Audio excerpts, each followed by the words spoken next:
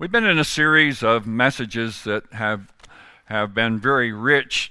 I have struggled with some of them, but then Jared put a series of messages together quite some time ago, and the title of the messages are Have We Forgotten? How many besides your pastor can say, I forgot and I still forget? Well, 3 of us. God bless the rest of you. I'm going to hang out close to you. You know, and I tell, sometimes when I can't recall a name or there's something I'm trying to remember, a date or something, and I don't have anybody to ask, I hear this many times, and I started almost to say it in my routine. Well, it just goes along with the territory. But I'm challenged today with where we live. You don't have to go along with the territory. Jesus has called us as Christians to come out from the world and be separate. That doesn't mean we don't have friends. It doesn't mean we don't go places and do things with other people. But there's one thing that changed in our life the day we became Christians is we were changed from the inside out. What Jesus did, he took a hardened heart filled with sin, and he gave us a heart of flesh. And a heart that has the ability to forgive, a heart that has the ability to forget, forget the wrong things, and be able to let life go on. But, and when you get up and the years have stacked and the challenges of life may be more challenging, have you ever heard this when people can't remember something? Well, it just goes along with the territory. I almost adopted that as my testimony, and one morning of the Holy Spirit, just before I opened my mouth to say that, says, "Don't you have the mind of Christ?" And I thought, well, I hope I do. Then I felt the Holy Spirit minister to me. Well, forgetting is not a part that I want you to highlight. I want you to remember that I'm a present help in time of need. And if you'll call on me, I'll answer you, and I'll show you things you don't know nothing about. So I'm work in progress this morning. I always want to remember what the things that are necessary in life. And for years I had it made. I'd go to Powerhouse Kids, and Deidre and her helpers were always kind to me. They always put a name on every child. And boy, I could go through the hall. "Johnny, how are you doing?" "Boy, it's good to see you, Sammy." "Hi, Charlene, how are you doing?" But the next day, if I was in the halls of the school, there was no name tags. And the kids say, "Hi, Pastor." And I'd say, Hi, buddy. How are you doing?" There was no name tags. Well, today, I've got good news for you. There's some things that God shares with us every day. Along the pathway, for years I had it made. Before Fallon graduated from high school, she was a good traveling partner. She would go to special events, and she has an ability that I really am jealous about this morning. I could introduce her to somebody in a crowd at another city, and a week later or 2 weeks later I could say, "Fallon, do you remember the man that I introduced you to at a certain place?" She said, "Yeah." I said, "What was his name?" And she'd tell me. Well, she pulled a bad deal on me, and it's totally messed me up. She got married, and she didn't travel with me anymore. So there's times when I'm really lost. So I need you to... I don't want her back. I'm not saying that. Trevor is so blessed this morning. But I want to talk to you for a few moments today about Have We Forgotten? In the series of messages, the first message we brought was the area of honor. And Jared brought that message like nobody I've ever heard before. And he's not here, but I want to give the roses to Jared this morning. I've never been so honored by another minister like I have by Jared. He just knows how to say the right thing. And it's not, I don't need I'm not talking about bragging. There's a difference between bragging and somebody just walking up in front of you and speaking into your spirit. And that's what you call the power of ministry. And there are times when people have walked up and said things to probably all of us, and they really didn't know where we'd been or what had been going on. They're just challenges we have forgotten, but honor. And it's in my travels, it's just an honor to see an open door. Sometimes if I get to the door first and I have a shadow of somebody behind me, I like to honor them by saying, you go right ahead. And if there's a second door, it's amazing how how this touches other people's life, and they'll grab the door and hold it for you as you walk in. You get to say, well, thank you for that. So the things that we do many times are contagious.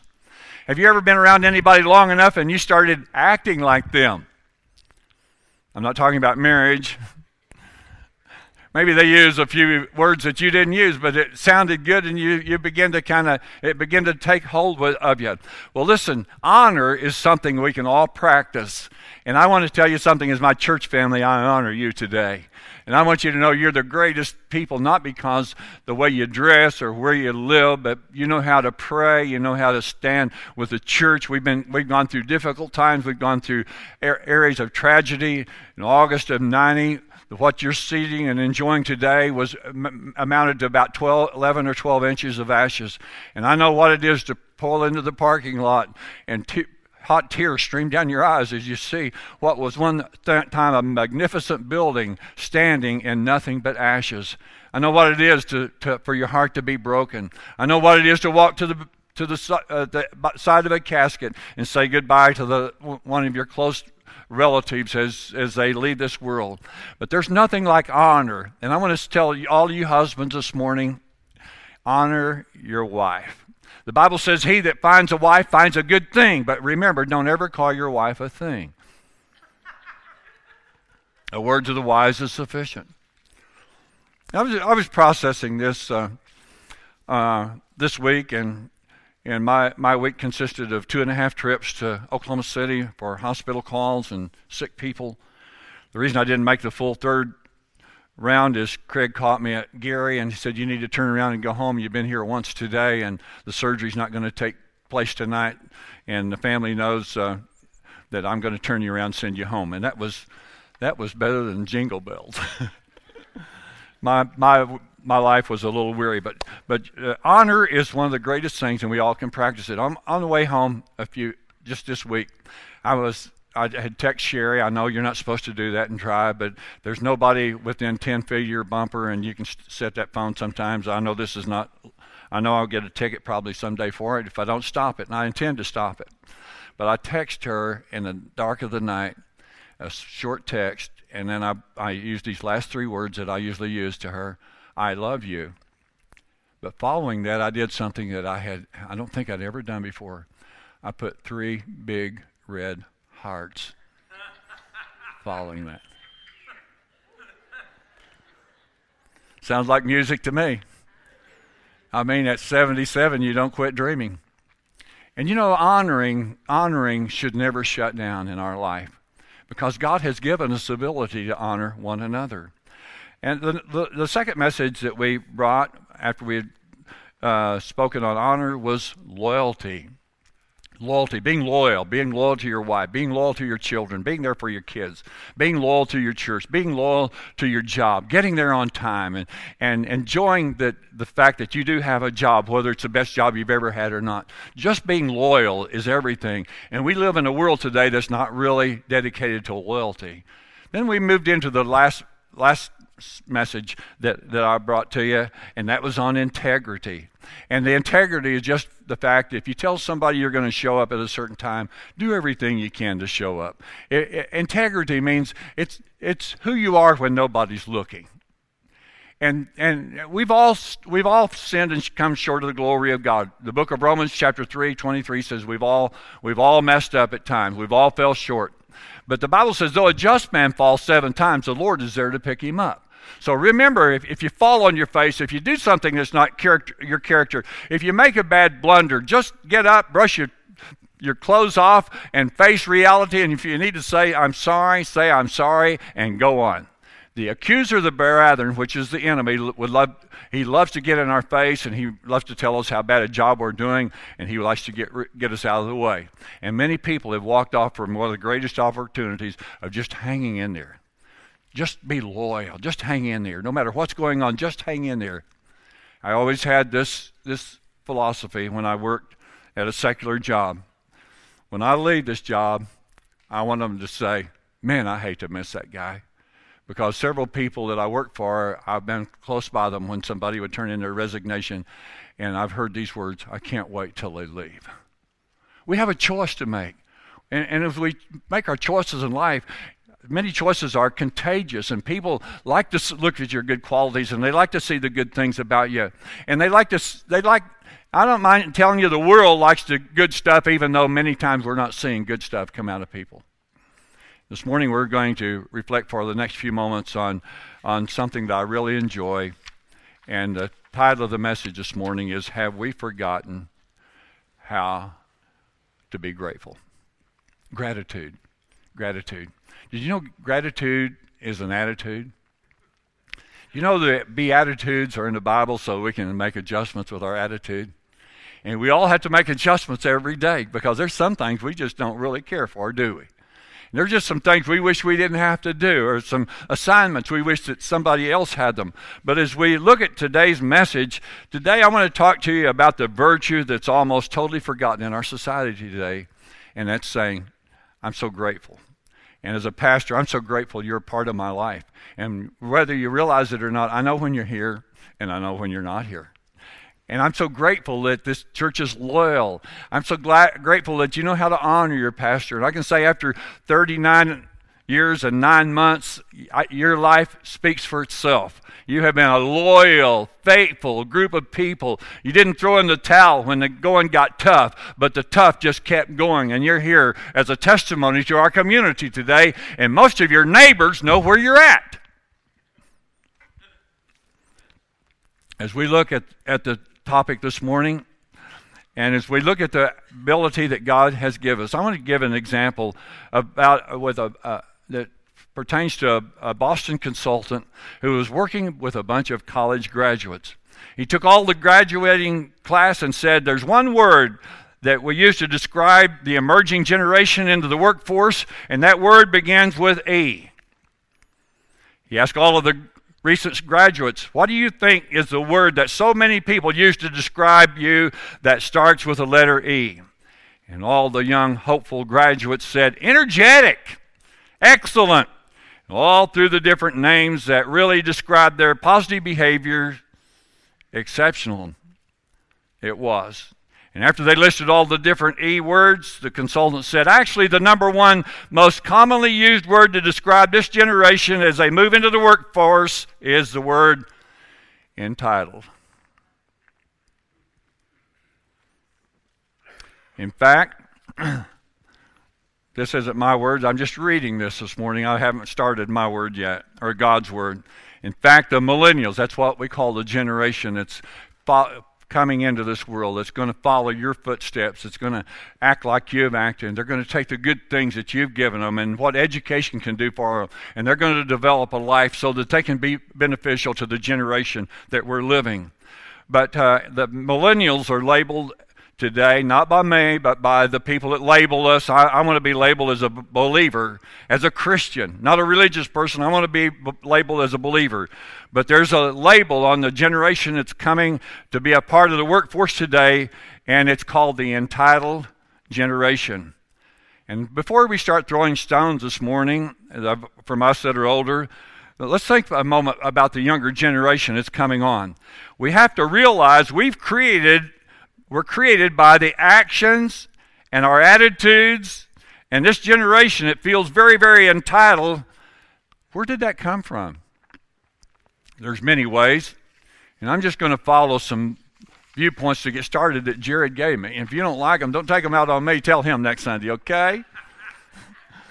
One thing very typical that the average person work way too much, and we see many people that work day and night.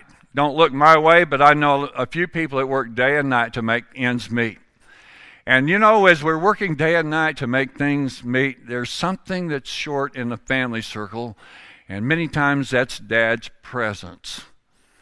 And many times, because I traveled for about 5 years, I was home on weekends, I found out that my family learned to make decisions without me, and when I came home, I was a misfit.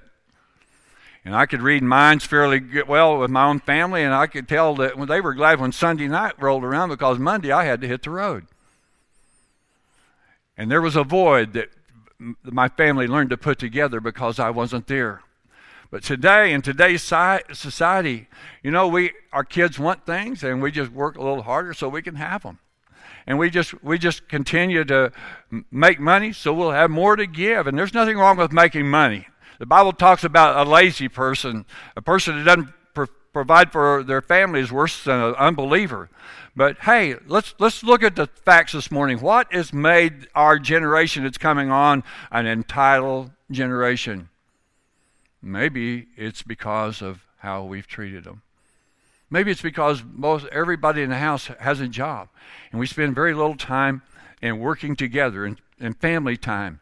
And as we look at the generation that's coming on, they're bringing most of their entitlement from college professors and people that are teaching and relaying on how society is operating today.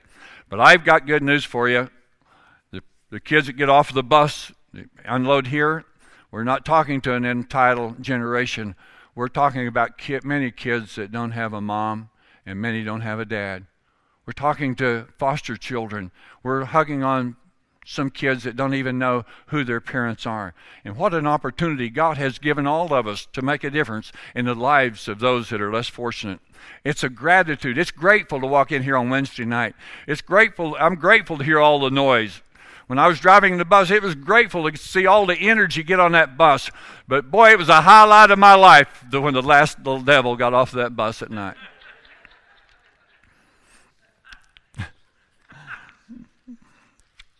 Today, we live in a society, you know, when I was growing up and you went to school and you had to participate, and only one person got a trophy. And they got a trophy because they won.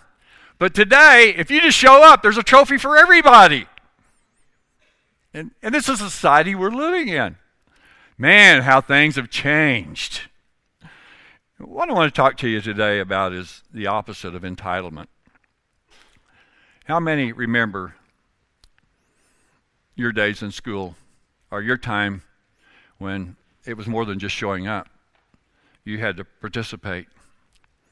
Well, I want to take you to Luke chapter 17 for a few moments. And we're going to read the Word of God, and we're going to minister for a few moments today on what God's Word has to say. We all have opinions today, but all of our lives must be God's greatest desire is for you to recognize Him as your Heavenly Father. My earthly mom and dad are gone. They raised me as one of their sons, and I knew nothing but church. I could hardly wait till the day I graduated so I could get away from the church world. I was sick and tired of being drugged to church. And it wasn't my lifestyle. It wasn't my desire to be where I'm at today. I had plans. I wanted to do something where it was nobody else's business. And I made a vow, I may be a preacher's kid, but I didn't bring that level on. I'll never be a preacher. Of course, we have a Heavenly Father who sits in the heavenlies, and I'm sure He has a good sense of humor. If you don't believe me, look in the mirror and realize He created you. He created me. And He had a plan for us when He created us. He saw our end before He created us, and He said, you're worth it. So He allowed us to be born into this world. But in growing up, my life was really challenged, and I lived for the day when I would no longer be known as the pastor's kid. I could blend in with the world, and I could make a difference. I could be involved and get my own way. But you know what? It didn't take many days until I realized how good I'd had it under my dad's roof and under his provision. And I met a real world one day that said, welcome to a real world. And that welcome wasn't filled with gratitude. It was filled with challenges. Look at what Jesus met in Luke 17 one morning as He was walking the dusty streets of Jerusalem. Now on His way to Jerusalem, Jesus traveled along the border between Samaria and Galilee. As He was going into the village, 10 men who had leprosy met Him. They stood at a distance and called out with a loud voice, Jesus, Master, have pity on us. Let me give you the context for just a moment. Leprosy was one of the most dreaded diseases of Bible days. It wasn't just sores and scabs. It was the fact that a leper could no longer had the feeling, and many times they could have bad burns, or they could have a wound on their body and never feel it, because leprosy, first thing it dealt with was the feeling. And leprosy not only carried many painful areas physically, but they had leper colonies where these people had to live. No longer could you live with your family if the doctor diagnosed you with leprosy. You had to say goodbye to your friends and your family. No longer could your family hug on you. No longer would you be around at Christmas time. There was no Thanksgiving Day because you had been labeled because of the disease that your body was carrying, and it separated you from your friends and families. As we look at the scene that day, 10 of these sick people had got together. They lived in a colony. They had things in common. They had to separate themselves from clean people that were not infected with a disease called leprosy. Leprosy would eventually totally destroy the nerve system in their lives. And it was nothing in those days. They had, rat-infested areas. And one of the places that rats love to live is where they have good eating. And it was known in these colonies where rats could come in and actually chew the flesh off of lepers while they were sleeping, because they had no inkling, no idea that there was a varmint eating their flesh away because of this dreaded disease called leprosy. The physical pain was bad, but according to Leviticus chapter 13, whenever somebody got close to you, you had to scream out as loud as you could scream, "Unclean, unclean." And that person knew that they could not touch you, they could not be close to you because of the dreaded disease that you were marked by called leprosy. As I think about this hour, I think what pain it must have been to have lost all your ability to function like a real human being. But the real pain came that was afflicted because you had to label yourself with your own mouth. "I'm unclean. Don't come any closer. I'm somebody that you can't even touch. Stay away from me," in order to keep your lifestyle where it was. 10 men was standing on the street corner when Jesus entered the city of Jerusalem. And as I have shared with you, they realized their condition. But they'd also heard a rumor that there was one coming to their city that morning that had healed the sick. And there was rumors passing through that city that morning that he would arrive. Nobody knew the time, but he was coming to their city. As Jesus approached the street where they were standing, they recognized that he was an unrecognized gentleman. They had never seen him before. But as he entered into the area within hearing distance, these 10 guys saw the man that they'd heard about. And they began to cry out because they realized if we could receive a miracle, our life could change immediately. And so they cry out to the Lord. And as one of them really probably stood out or among the rest of them, he cried out even louder because he was more desperate to receive than probably the rest of the crowd. But they said, "Lord, if you can, would you heal us?" And Jesus was caught by not only their voice, but the opportunity he had to touch unclean people. And as he made company with them and as he made contact with them, there was something that transpired. Jesus spoke to that dreaded disease called leprosy, and it left the 10 men. And they were so astonished. You can't believe, and I can't even stretch my imagination to believe how astonished they could have been to, no matter how many years they had been infected by this disease, no matter how long it had been since they'd been with their family, all at once, things changed. And Jesus gave them this one challenge: go show the priest. And they all 10 ran and showed the priest. Look, you can't believe what happened. Down on the 5th and Georgia Street, Jesus passed by, and look, this is the evidence. I've been with Jesus. He's healed my body. No longer am I labeled a leper. I'm doing exactly what he said to do. He said, "Go show myself to the priest. Look at me. I'm totally clean." And then after they had expressed their thanks to the priest, 9 of them went home to break the news to their family. The Bible says out of 10, one man returned to Jesus. That day as he returned to Jesus, Jesus had something very unique that he had to say. I'm sure, like you, I'm sure that Jesus could have felt a little bit of what disappointment's all about. And he said to the one that showed up, he said, "Weren't there 10 of you? And I only see 9. I only see 1 out of the 10 that come back to say thank you." And as he expressed his gratitude to the Lord, still the thought came to Jesus like it would come to you and I, where are the 9? As I was thinking about the message today and thinking about gratefulness and how easy it is sometimes to take things for granted. People are good. They're always good to us. Sometimes we can just develop an attitude of, this is just life. I really enjoy life. And then there's those that take the opportunity to always say, maybe thank you, or I'm so grateful for you. And sometimes, I've just noticed this. Sometimes the last place that we all go, and if you're not guilty of this, please let this be an alarm for you. Sometimes the last place we go to be grateful is home. And maybe you worked at a job all day and you're just stressed out and nothing's really went right. And I was just thinking about how so many times we just take for granted when we get home, it's just going to be like we left. Things are going to be this way, that way. And, we can sit down, we can just do our normal thing. But I was thinking about an example that I read. A man had gone to church the Sunday before, and his pastor was preaching on gratefulness and be grateful. And instead of complaining, just be grateful. And so he was getting ready to go to a meeting that night, and he told his wife, he said, I bought a new pair of trousers, but they need pressing. Would you take the time and press those trousers?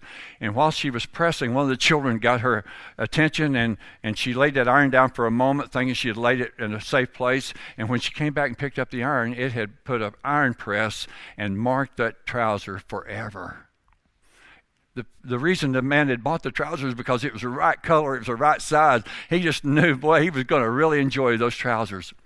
And as he opened his mouth to complain and tell his wife what a horrible thing she had done, and she had really wrecked his plans for the evening, he remembered what his pastor had said about gratefulness and how to be grateful when no matter what happens to you, you need to be grateful.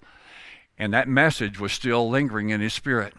And he looked at the trousers, and his wife was shaking her head, and so was he. And as he looked at that horrible iron print in the leg of that trouser, he looked up at her and says, well, I'm grateful my leg wasn't in that trouser. We can all be grateful. There's always a good side to everything. The gentleman got on the bus one evening. He was tired. He was going home. The work at the office was done. He was going home. There was only one seat left. And so he sat out in the seat and just kind of relaxed, and the bus made a couple of blocks and stopped, and there was a lady that got on.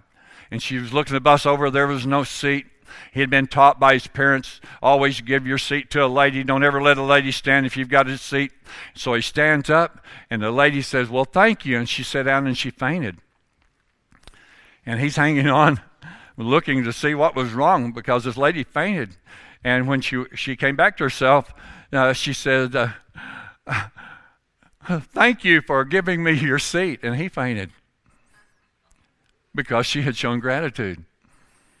It's a fainting world today, but just go ahead and show gratitude. It's an awesome thing to be able to give somebody else your seat. I'll never forget, we were on a tour to New Orleans one year, and a good friend of mine that we had met in a singing ministry had one of the largest churches in New Orleans, and he just kind of adopted the four of us boys that were traveling together, and he'd showed us New Orleans. He had just went all out. And then he booked us for a Sunday night, and it was during the time when the Holy Spirit was really moving in New Orleans. And there was on the Sunday night we were there was 2 rows of nuns dressed in all of their apparel that sat on the front 2 seats in the middle section of his building. It was an awesome time, and we just enjoyed going. So a few months later, he had a pastors' conference, and he was bringing in pastors from all over the United States.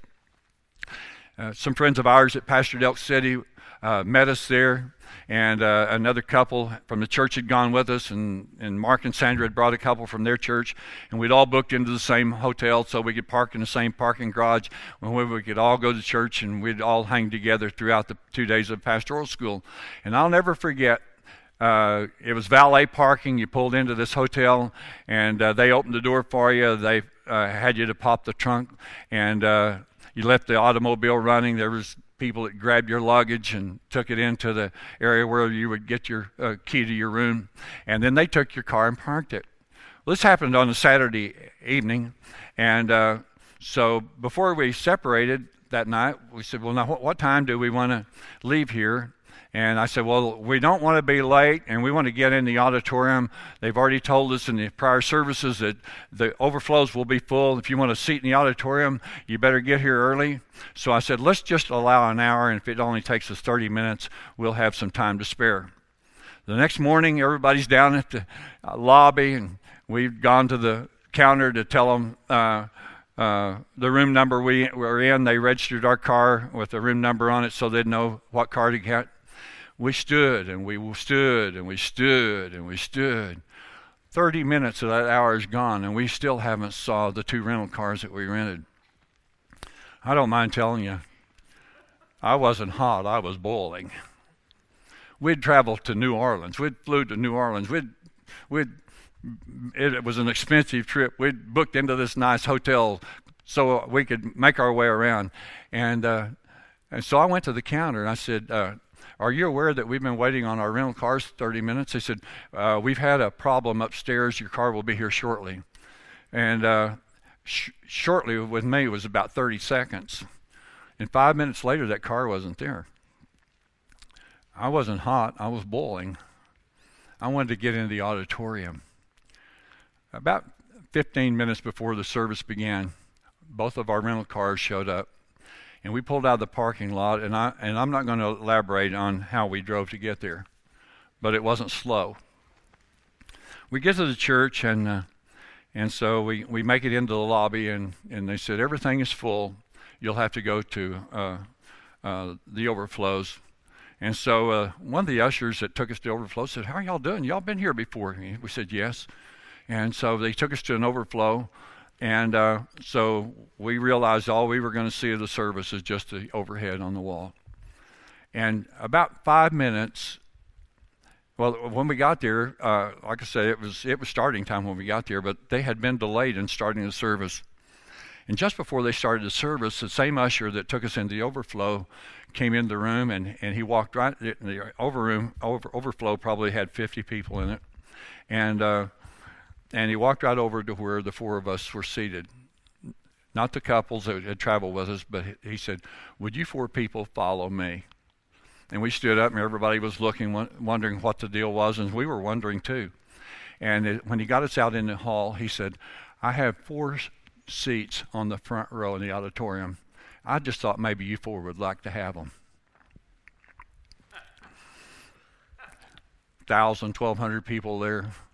Auditorium would seat half again of what this auditorium seats, and they singled us out. And the Lord ministered to me. I'll never forget as long as I live. An attitude of gratitude goes a whole lot further than being impatient and giving a people a piece of what you're thinking. And I've never forgot that lesson. It was a hard lesson for me, but it worked. And in our society today, gratitude is something that's almost forgotten. But I want you to leave here this morning being grateful for one thing. Jesus saw you, and he died on the cross for your sins. He arose again 3 days after he had been crucified, and for 40 days he had proof he had been the one that died on the cross. He had nail prints. He had the place on his brow where the crown of thorns had sat. His side had been pierced with a sword. He had all the evidence of proving he's the one that died between 2 thieves. And then after 40 days, he ascended into heaven. But I can tell you something, he hasn't forgotten you. And no matter what you're going through this morning, no matter how you may have acted this week, God still wants you to know. He allowed me to tell you this morning, he wants to help you with your attitude. He wants you to have an attitude of gratitude. When it seems like you've been handed the short end of the stick, he wants you to be grateful. He wants you to know that he has the last voice. I want to talk to all the husbands this morning. The next time you text your wife, why don't you just do this and see what the results will be? Put 3 big hearts beside the last sentence that you make and see what the evidence is. Wives, let me challenge you. We're in this together. There's no big I's and little U's. when the next time you send your husband a text, why don't you just allow him to peek into your heart with an attitude of gratitude and put 3 hearts at your last sentence? Especially if you sign off, I love you, honey. It's an hour when God wants us to be grateful. We're in a world that's upside down. We're living in a world that's full of war today. The Democrats can't say anything good about the Republicans, and I need to tell you, the Republicans aren't saying many things good about the Democrats. It's an all-out war that we're seeing in America today. Never did I ever think America would be saying and doing the things that they're doing today. But you know what? In Philippians chapter 4, verse 6, it says, "Be anxious for nothing, but in everything with prayer and supplication," and notice this, "and with thanksgiving. Let your requests be made known unto God. And the peace of God that transcends all understanding will guard your hearts and lives." And there needs to be a guard around our hearts all the time. God wants you to know He's made a way where there seems to be no way. He wants you to know that He has paid the price in full, that you could have life and have it more abundantly. And when challenges come your way, take time to have an attitude of gratitude. Be grateful, be thankful, enjoy the fact that a challenge doesn't mean that you're a bad person. A challenge doesn't mean that everything's going to hell in a handbasket. It just means God has given you one more opportunity to express yourself, and He really enjoys hearing one of His kids say, "I really appreciate what you've done. I really appreciate you for being a friend. I really appreciate you for the things that you have helped me with." There's a story of a little boy who wanted his mother to pay him for all the services he had rendered in his home. He left a note to his mother, and this is what he said: "For washing dishes, you owe me $1. For cleaning my room, you owe me another $1. And for hanging up my clothes, you owe me another $1. And by the way, I mowed the lawn today. You owe me another $1. Mom, you owe me. Pay up."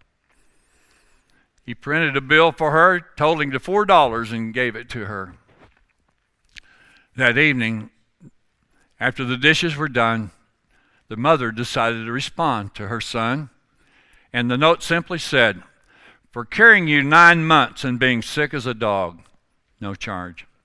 For staying up all night with you night after night when you were sick, no charge. For working overtime so that I could get you all those special tennis shoes and your clothes that you wanted so you could fit in with your class, no charge. And for entertaining your friends when you wanted to bring them over without even notifying me that they were coming, no charge. Sign, your mother who loves you. Total, $0. You owe me nothing." After reading the note, that young man realized that he had lost sight of the goodness of his mother.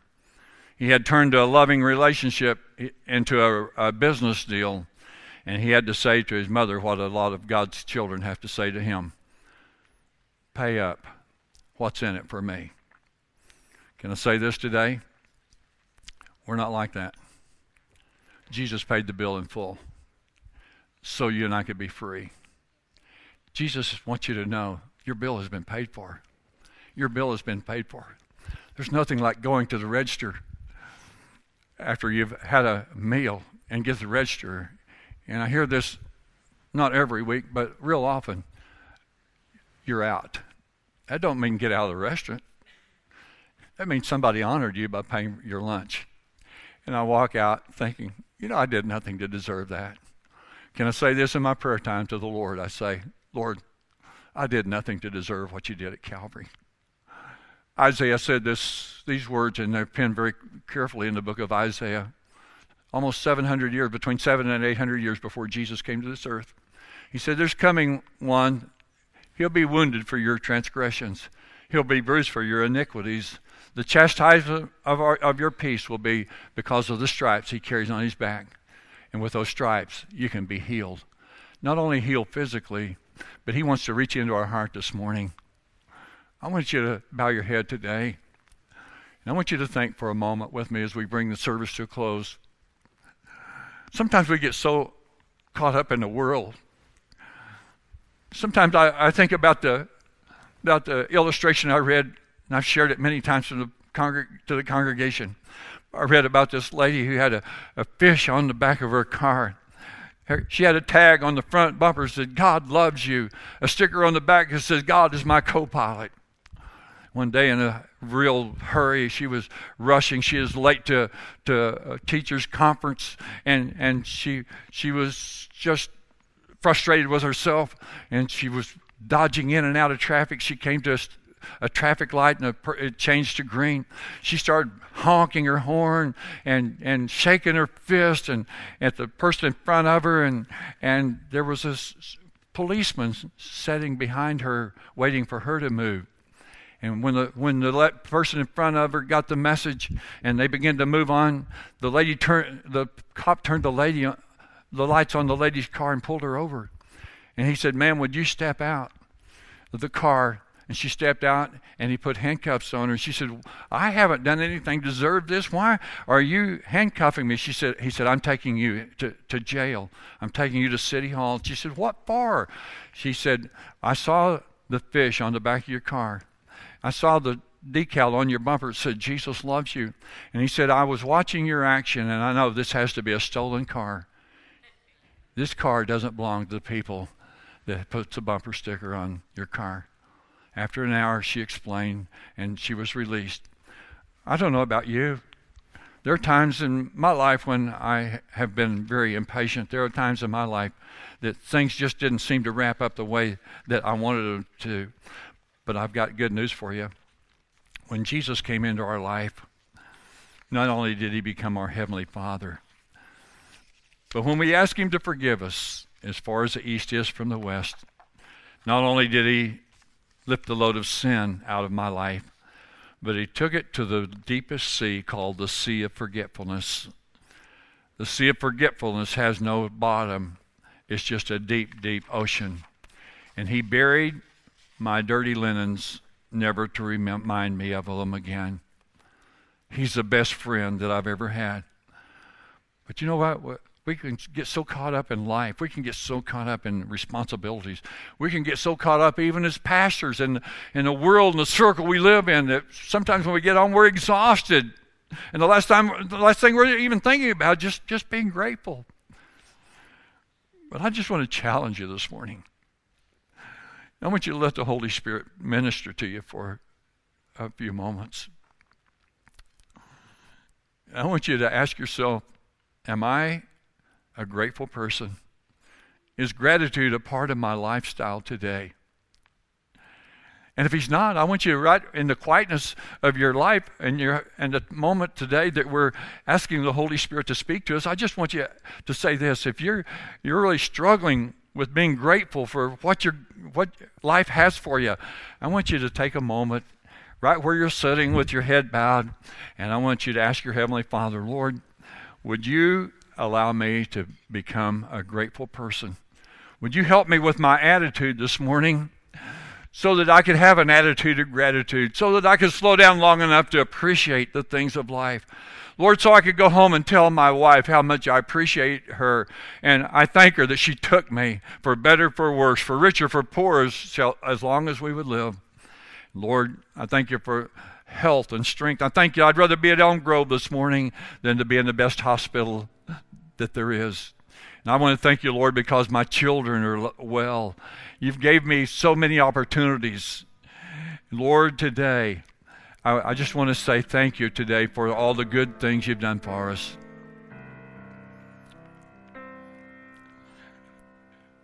With your head bowed, and I know you can sing with your heads bowed. I want us to sing this chorus just for a moment as we allow the Holy Spirit to speak to us today. It goes like this. God is so good. God is so good. God is so good. He's so good to me. God is so good. God is so good. God is so good. He's so good to me. I love him so. I love him so. I love him so. He's so good to me. Well, God answers prayer. God answers prayer. God answers prayer. He's so good to me. Would you stand? This is very simple words this morning, but I want you to know God has given us all an opportunity today.